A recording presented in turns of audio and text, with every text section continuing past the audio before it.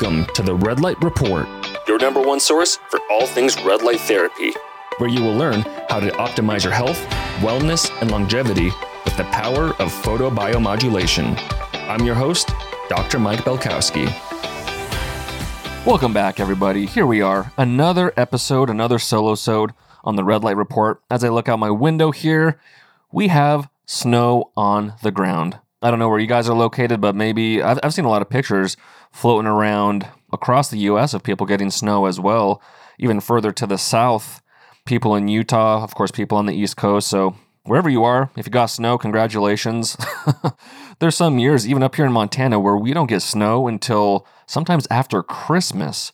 We'll get a dusting or something, but the warmth or the sun will melt it away pretty quickly. So pretty interesting to have snow this early in the year, which it's funny that we're saying November is early for snow because I think that used to be typical decades ago, whereas now we don't see snow or precip like we used to, and especially snow here in Montana. Gosh, growing up in elementary school, middle school, so we're talking late 90s, early 2000s, we would have snow days, and it takes a lot to have a snow day up here in Montana, but I think I had one snow day, including high school, undergrad, and grad school, which is 11 years of school. I think I had one more snow day. So yeah, it's kind of fun to have snow on the ground. I don't really do much with it other than watch it. I'm not a skier or a snowman builder. At least I'm not currently, but might as well make use of the snow somehow, right? Other than watching it turn into slush and make the roads dirty. But pretty sure in the weather coming up here, it's going to be melted and gone, and we'll see if we even have snow for Christmas. So that's your weather report from Montana, from Western Montana. But let's move on, folks. Here we are, another solo-sode with some research round robin or some research snacks, if you will. I don't know if you guys have read books or followed some people that call like little lifting breaks or little exercise breaks like lifting snacks or exercise snacks, or even like reading snacks if you need to take a break to read a book or just relax. So maybe we'll start calling these research snacks as I just cover some tidbits in the photobiomodulation world. But regardless, I hope you guys are doing great. We have Black Friday for BioLite coming up in a couple of weeks. So strap on your shoes and keep your ears posted and your eyes posted via email and social media. We did just have a pre-Black Friday sale this past weekend, which were the exact same discounts as we're going to have on Black Friday, just so people could snag some inventory before the masses arrive after Thanksgiving. But regardless, we'll have the same sale for that Black Friday Cyber Monday weekend, so stay posted for that. But let's move on to the research here. And this first one, it's going to be an article that might not be applicable for everyone, kind of like last time we talked about the chronic kidney disease. And even though that article didn't apply to a large proportion of the people, the principles and the information from that article did apply to everyone, and it's just good information and knowledge to have red light therapy as a whole. And I think this article is going to be the same thing as I read through it. So it's on cancer, which is a semi-popular topic because that is one of the areas that is a caution when it comes to red light therapy treatments. As a reminder, there are no contraindications for red light therapy treatments, which is one of the many amazing things about red light therapy is there's no condition or there's no health issue that you can't use red light therapy, again, according to the research. From a safety perspective, there are some cautionary things, and we've been over this multiple times at this point in the podcast, but for example, cancer, it's a caution or a precaution that you don't necessarily want to irradiate the active cancer area directly, but you can treat other areas of the body. Same thing with a pregnant woman, whether the baby is still in the womb or breastfeeding. Maybe don't directly irradiate those areas, just treat other parts of the body. And again, that's not to say treating those areas directly is a bad thing or would lead to negative consequences. We just don't know yet. So err on the side of caution. But I think this article is going to be illuminating, pun intended. We want red and near-infrared illumination. But this one has to do with cancer patients, specifically head and neck cancer patients, which is actually one of the more popular areas that's researched in the photobiomodulation research and cancer. It's head and neck cancer. And so this is from July of this year, July 2022. It is a review, but regardless, the information is pretty riveting. And I think will help shed some light onto how red and near infrared light can be utilized for people dealing with cancer and how it is safe and how people are getting positive results. So let's move forward here again from July 2022. Quality assessment of photobiomodulation protocols for oral complications in head and neck cancer patients. So from kind of the overview or the abstract, this is what they have to say. They go on to say that the present review offers an overview of the literature on photobiomodulation therapy in head and neck cancer patients with radiotherapy-related side effects, specifically oral mucositis, xerostomia, which is dry mouth, dermatitis, pain, and trismus. And trismus is essentially lockjaw. So the most studied side effect of cancer treatment remains oral mucositis. Literature has increased substantially, outlining preventative, therapeutic, or combined protocols. The results sections of our literature review has provided reliable suggestions for creating an effective protocol. Photobiomodulation biological responses depend on the treatment parameters, delivery protocols, and redox state of the cells. So that's a good thing just to review quickly, is that they're saying that the protocols for red light therapy depends on the parameters, meaning the spectrum of light and the power of the light or the light irradiance. Delivery protocols, are you using LED? Are you using laser? And then the redox state of the cells, or essentially the health of your body, the health of your cells. The healthier you are, the less you're going to notice from red light therapy. You're still going to gain benefits, but the sicker you are, potentially the bigger the difference or the bigger the improvement you have, so you'll notice more. But also, when I think of the redox state of the cells, those that have more healing to be had are going to have a higher potential for feeling those detoxification symptoms. So if you're starting red light therapy for the first time and you're trying to heal your body, you may get some of these headache, nausea, malaise, lethargy, just not feeling well after your first handful of treatments, because you're opening up pathways that haven't been open for a long time. Because again, red light therapy is very pro-circulatory because it releases nitric oxide into the bloodstream every time you do red light therapy. So if you're opening up pathways and you're releasing garbage and toxins into your circulation, you may get some of those symptoms. So that's not a bad thing. To me, that's a sign of healing.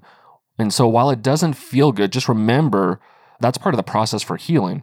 And as you continue and you are consistent with your red light therapy treatments, those detox symptoms should dissipate until you don't feel those detox symptoms anymore. And you're just feeling great. You're feeling energized. You're feeling healthy. And that's kind of the healing process with red light therapy.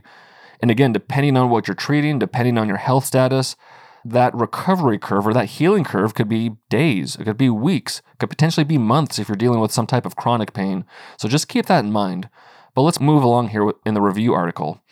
They continue, it is well established that photobiomodulation dosing is biphasic and relies on the underlying pathology and patient-associated factors that may affect individual outcomes. Further, inappropriate dosing may result in poor or adverse therapeutic effects. And another aside here, when they're saying may result in poor or adverse therapeutic effects, again, that's not like you're doing damage to yourself. That just means you're not getting the results you're looking for, or if you're on the right side of that biphasic dose response, meaning you overdosed or overtreated, so to speak, then you may get some of those detox-like symptoms. Even if you're quote-unquote healthy and you significantly overtreat, you can also get some of those symptoms of the headache or malaise or nausea just by simply overtreating. But again, that takes quite a bit to get to that point. But again, to their point, inappropriate dosing, whether it's undertreating or overtreating, can result in poor or adverse therapeutic effects, meaning either you don't see any effects or you get those overtreatment effects. So they continue that the photobiomodulation dose window is defined by correct treatment timing, the number of repetitions, such as repetitions per week, sometimes per day, and specific adaptation or of protocols for each indication. So even right in that first paragraph I read there, there's a lot of great information and a lot of great insight just into the world of red light therapy. But let's continue on. They go on to say that in general, photobiomodulation was noted to be effective in both the prevention and treatment of oral mucositis. That's a cancer-related condition. So the research is showing that red light therapy can be effective for both prevention and treatment of a cancer condition such as oral mucositis. It is almost universally accepted that the primary goal of treatment is reducing pain and improving quality of life. Most studies confirm this regardless of the protocol. Even the low photobiomodulation efficacy papers noted reduced severity of oral mucositis grades, meaning that reduced severity of oral mucositis, and fewer treatment interruptions during radiotherapy treatments. So, that's pretty profound that the last couple of sentences there, meaning when dealing with the side effects of cancer, you want to reduce pain, you want to improve quality of life any way you can. And regardless of the protocol used in these research articles that they looked at, they noticed that the studies showed reduced pain, the studies showed improved quality of life, regardless of the protocol. And so I want to take this moment to remind you guys, when you look at the protocols I have in the ebook, again, some of the ranges can be rather wide, whether it's the duration of the treatment, how many times per week. The duration of treatment sometimes can be 5 to 10 minutes, 5 to 15 minutes, 2 to 5 times per week. But that window, that wide range is there because that's what the research is showing. And this is just another reminder that red light therapy is not a perfect science, and apparently it doesn't have to be to attain perfect results. And I know a lot of people want like cookie cutter protocols, like the exact minutes and the exact distance and the exact frequency per week and, all that stuff. But again, according to the research, it doesn't need to be perfect. As long as you're within that range, and the range can be relatively wide, it seems, as long as you're in that range, you're going to see benefits. You're going to see positive results. So I don't want people to get hung up on the exact time and the exact distance and the exact times per week you need to do a certain protocol for a certain condition. Essentially, as long as you're consistently exposing yourself to these red and near infrared light throughout the week, on a weekly basis, you're probably going to see some positive results. Because again, if your mitochondria are deprived of these wavelengths, all they need to be is immersed in a consistent basis. Again, not too little, not too much, but again, that window seems to be fairly friendly in order to attain positive results. And this research article is corroborating that. So that's great to know as a user of red light therapy, whether you're experienced or a novice, you don't have to be perfect to get the results. You just need to essentially have consistent exposure on a consistent basis, not overdoing it, not underdoing it, but just consistently. All right, guys, as I promised, I am going to be offering you guys an exclusive 15% discount for the pre-sale order of The Matrix. Like I spoke about earlier, this is a groundbreaking, innovative, patent-pending piece of technology from BioLight. It is literally a full-body red light therapy mat. You heard that right, a mat. It's a 1/4 of an inch thick. You can roll it up like a yoga mat. It has over 2,100 LEDs, and like all BioLight products, you have the option of choosing red and near infrared light combo, red light only, or near infrared light only. The dimensions are 69 inches by 34 inches, so you can either lay on it full body, cover it on top of your body like a blanket, roll up a section of your body, let's say your abdomen or one of your legs or one of your arms or a third or half of your body at once, roll yourself up like a bean burrito and literally give yourself a 360-degree red light therapy treatment. And more or less, you can think of this mat, The Matrix, as the next phase of red light therapy, because right now everyone has panels and there's a time and place for that, but I think now is the time for innovation and moving the needle forward on red light therapy technology. This red light therapy mat, The Matrix, roll it up, you can sit on it, you can stand on it, you can lay on it, you can roll yourself up. It's extremely versatile. It's easy to take on the go, so you're not just bound to hanging it up on a door or a wall. It's very easy to take on the go. Put it in the corner of your room so it takes up minimal room in your house. The options are endless. Really, you guys, my loyal podcast audience, I'm going to offer you guys a 15% discount through pre-sale, which will be through the majority of October. So for the next 3 or 4 weeks from the recording of this podcast, you can get 15%, and the discount code is simply podcast. So go to biolight.shop, check out The Matrix. If you want this exclusive 15% discount, simply use coupon code podcast at checkout to receive that discount. And I know you guys are going to absolutely love this game-changing product, The Matrix. So let's move along here. We're just getting started with this article. They go on to say that the photobiomodulation studies on salivary glands after radiotherapy, because again, one of the side effects of radiotherapy is hyposalivation, meaning you're not producing enough saliva. So that's one of the negative side effects. So again, the photobiomodulation studies on salivary glands after radiotherapy employed combined external and intraoral applications with both infrared and visible red wavelengths. So that's noteworthy. The studies used both external devices, whether let's say you're using a panel or a handheld device, and then you're shining it in towards the mouth, whether your mouth is open or through the cheek. And then they're also using intraoral devices, such as the Guardian, where it's like a mouthpiece or a mouth guard that you stick in your mouth and thus more directly irradiate the oral cavity. So the studies used kind of a pish-posh of everything: external devices, intraoral devices, and some used infrared and some used that visible red wavelength. Going on here, there appears to be a dose-effect relationship for photobiomodulation on reduction of hyposalivation after radiotherapy, especially after 15 sessions with red or combined red and infrared wavelengths. So for oral health or treating the oral cavity, red seems to be the most important. That must have to be inside the mouth, although don't quote me on that because the cheeks are a relatively thin tissue. So if you're trying to treat, let's say, the inner portion of the cheek, the red light may be able to get through the outer portion of the cheek, that skin area, and through to the inside because, again, red light treats the skin, which has multiple layers. It just doesn't treat tissues deeper. So that makes me think red light has the potential to treat from the outside in, at least in the cheek surface. So that's interesting.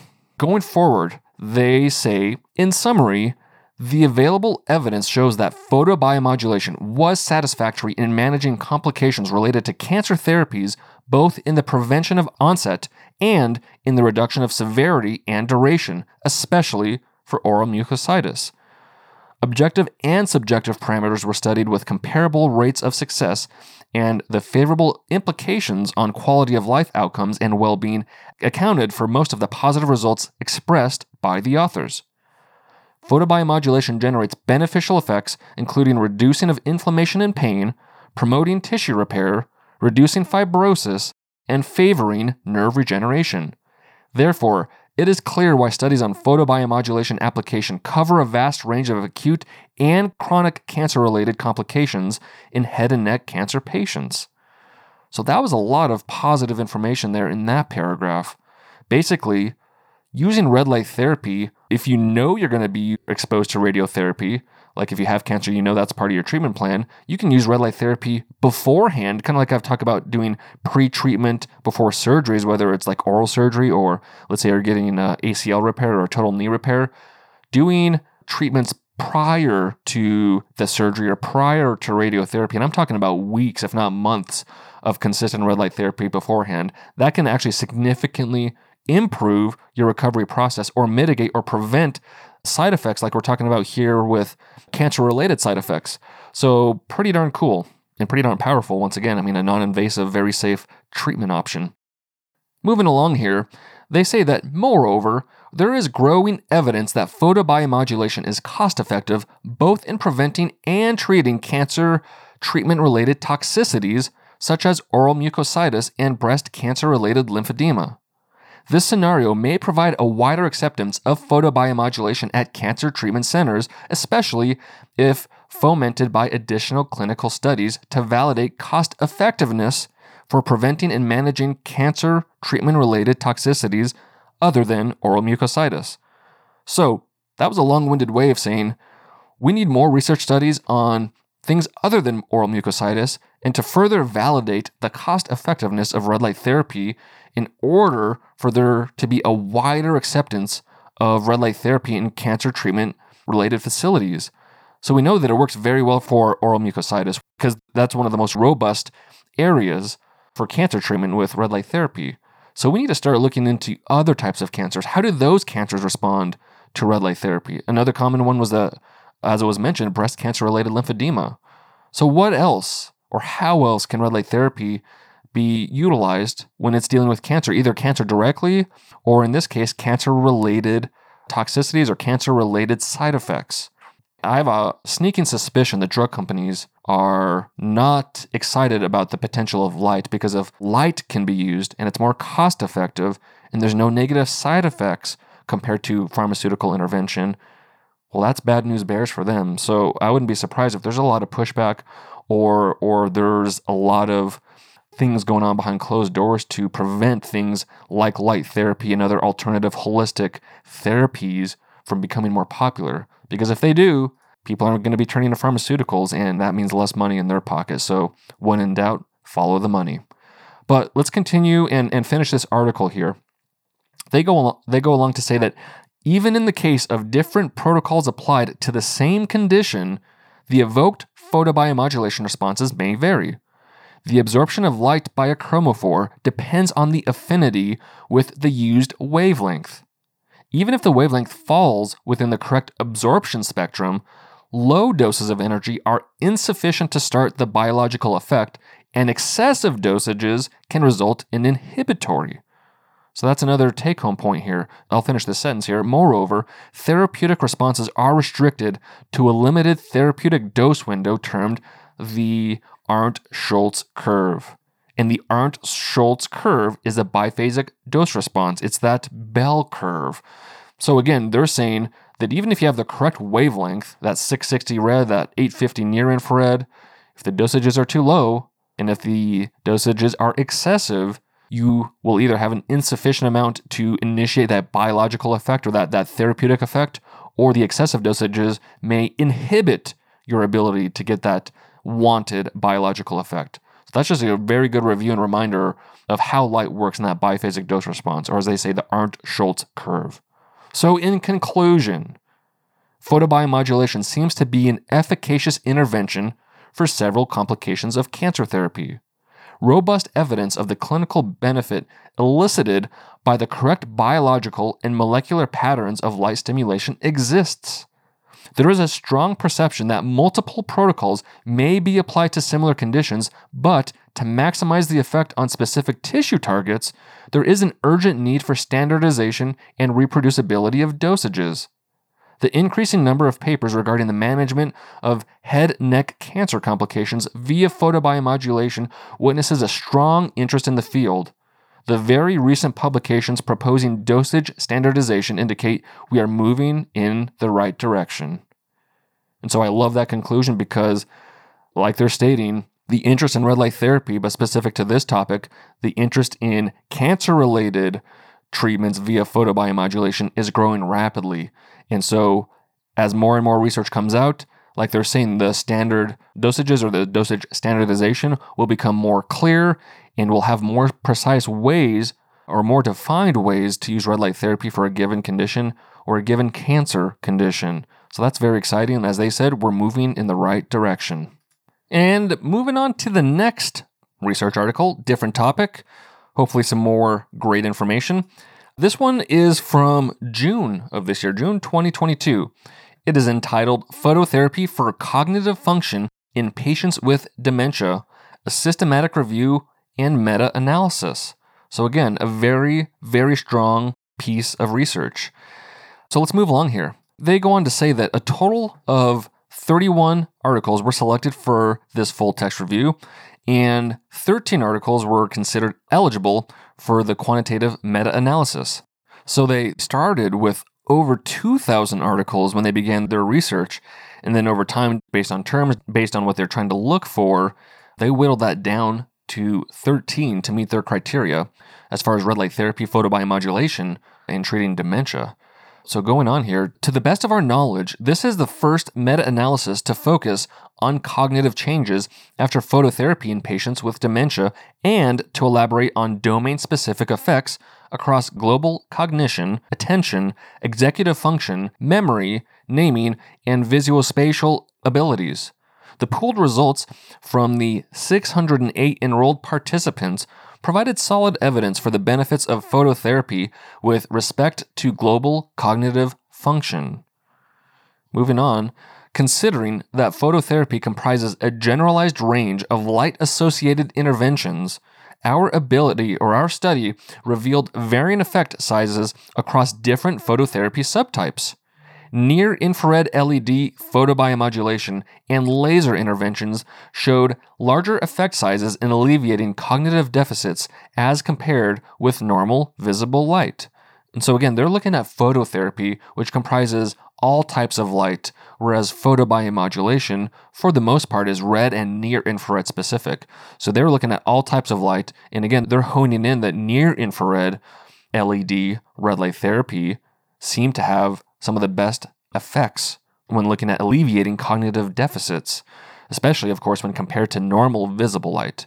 And normal visible light includes some red, includes some near-infrared, but at a much smaller ratio or a much smaller amount or intensity compared to the high-powered or high concentration of red and near-infrared that we get from these LED devices. So moving on. So phototherapy, they engage cell-based chromophores and trigger downstream molecules and biochemical pathways in the mitochondrial respiratory chain to exert a therapeutic effect. In addition, photobiomodulation can alleviate perfusion levels by regulating regional brain blood flow. And we know that just like when we're hoping to alleviate anxiety or stress or depression, improving blood flow to the frontal lobe of the brain seems to lead to some really positive benefits. And so they're noting that here, also with dementia, improving circulation to the brain seems to lead to positive results related to dementia.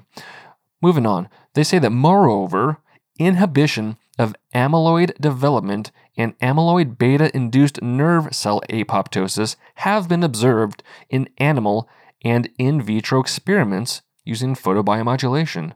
So essentially, using that near-infrared, that transcranial near-infrared treatment, you're able to reduce or prevent nerve cell death in the brain. And of course, the more cell death you have in the brain, the less pruning you have. That's a good thing, because when you have increased detachments of nerve synapses, and when you have increased pruning, that's where you start losing memory. That's where you start losing cognitive function and capabilities. So if near-infrared can prevent or reverse or mitigate that, that's why I like to do brain treatments as a prophylactic treatment, maybe once a week, maybe once every other week. But still, even those one treatments on a semi-consistent basis, again, according to the research, is going to lead to some powerful effects. And I'm doing it from a preventative standpoint. And sure, there's probably some short-term benefits, so to speak. Improving circulation to the brain can only be a good thing. But again, for me, it's more about that preventative aspect, preventing any type of brain or neurocognitive or neurodegenerative disease in my brain, because I know the brain is so mitochondrial dense that if I start falling into the trap of some type of mitochondrial dysfunction, the brain is going to be one of the first places that shows up because it's so mitochondrial dense.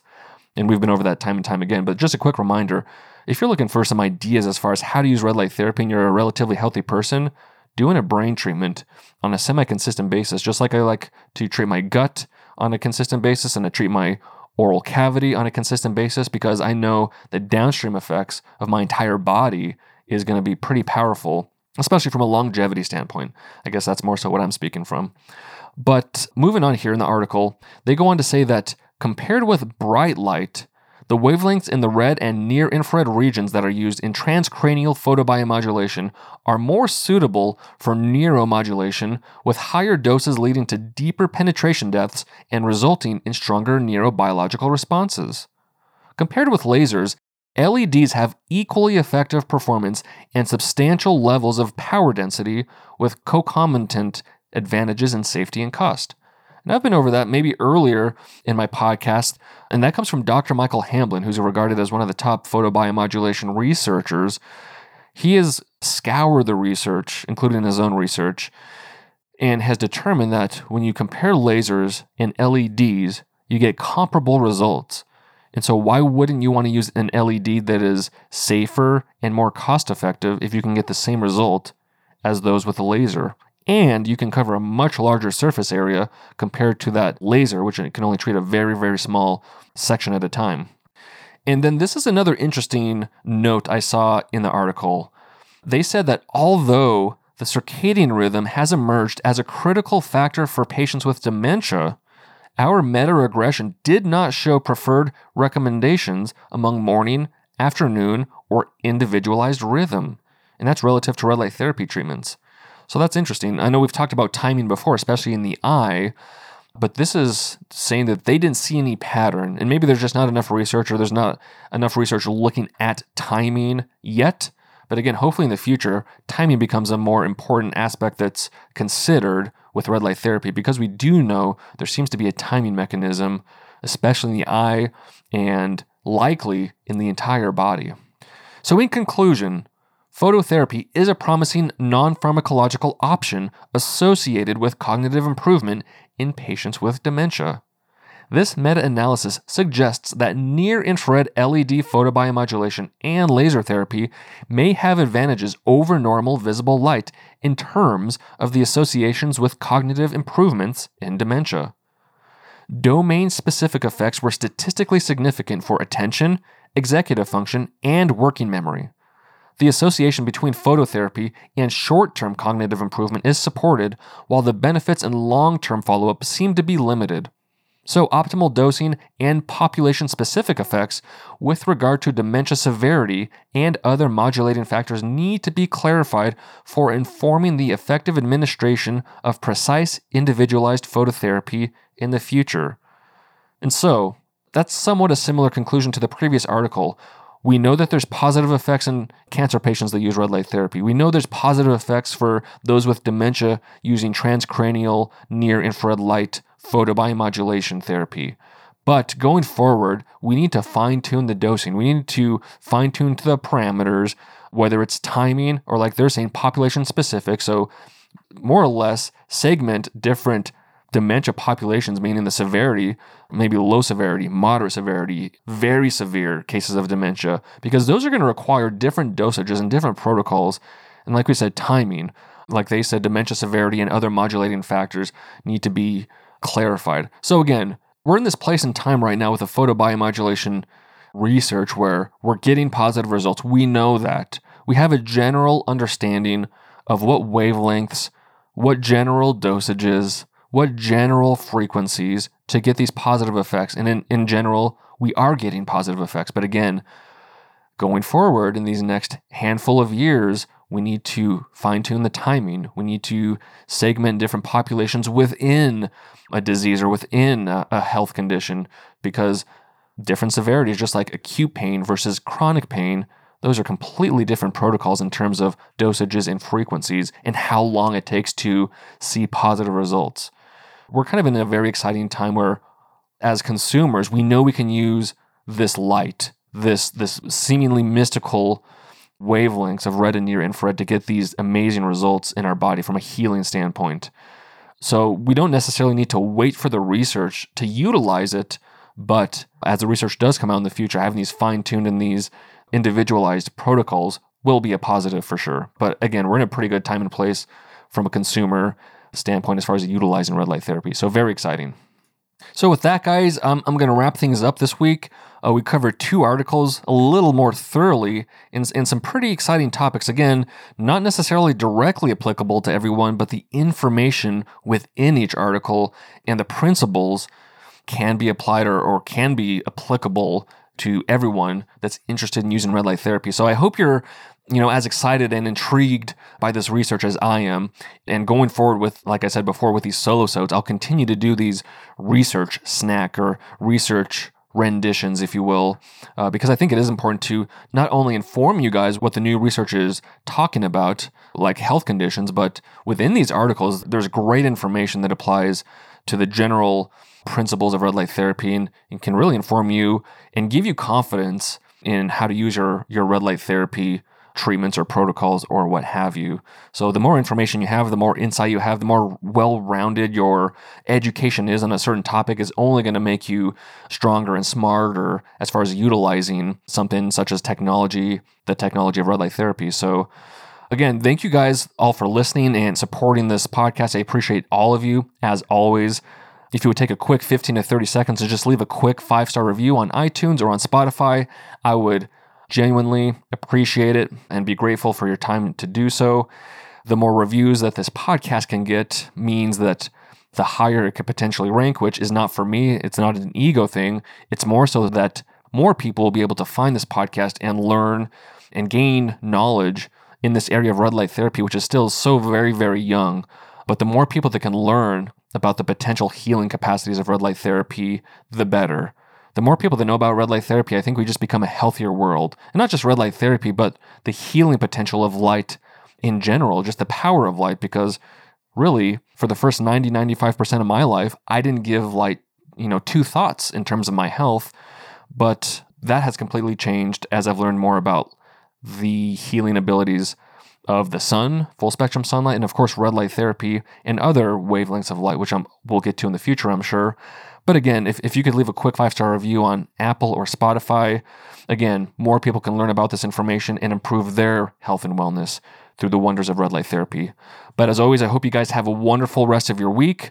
Really, Thanksgiving's right around the corner. Black Friday, holiday season, Christmas, New Year's, and pretty soon we're going to be singing the praises of 2023. But until then, enjoy the rest of your week, be well, and as always, light up your health. Thank you for listening to the Red Light Report. If you liked what you heard today, go ahead and leave us a review on iTunes and other podcast platforms to help spread the word so other people can learn about the many health, wellness, and longevity benefits of red light therapy. If you're looking for more educational content, check out our Instagram page @biolight.shop and our YouTube channel, BioLight. I'm Dr. Mike Belkowski, and I'll see you on the next episode.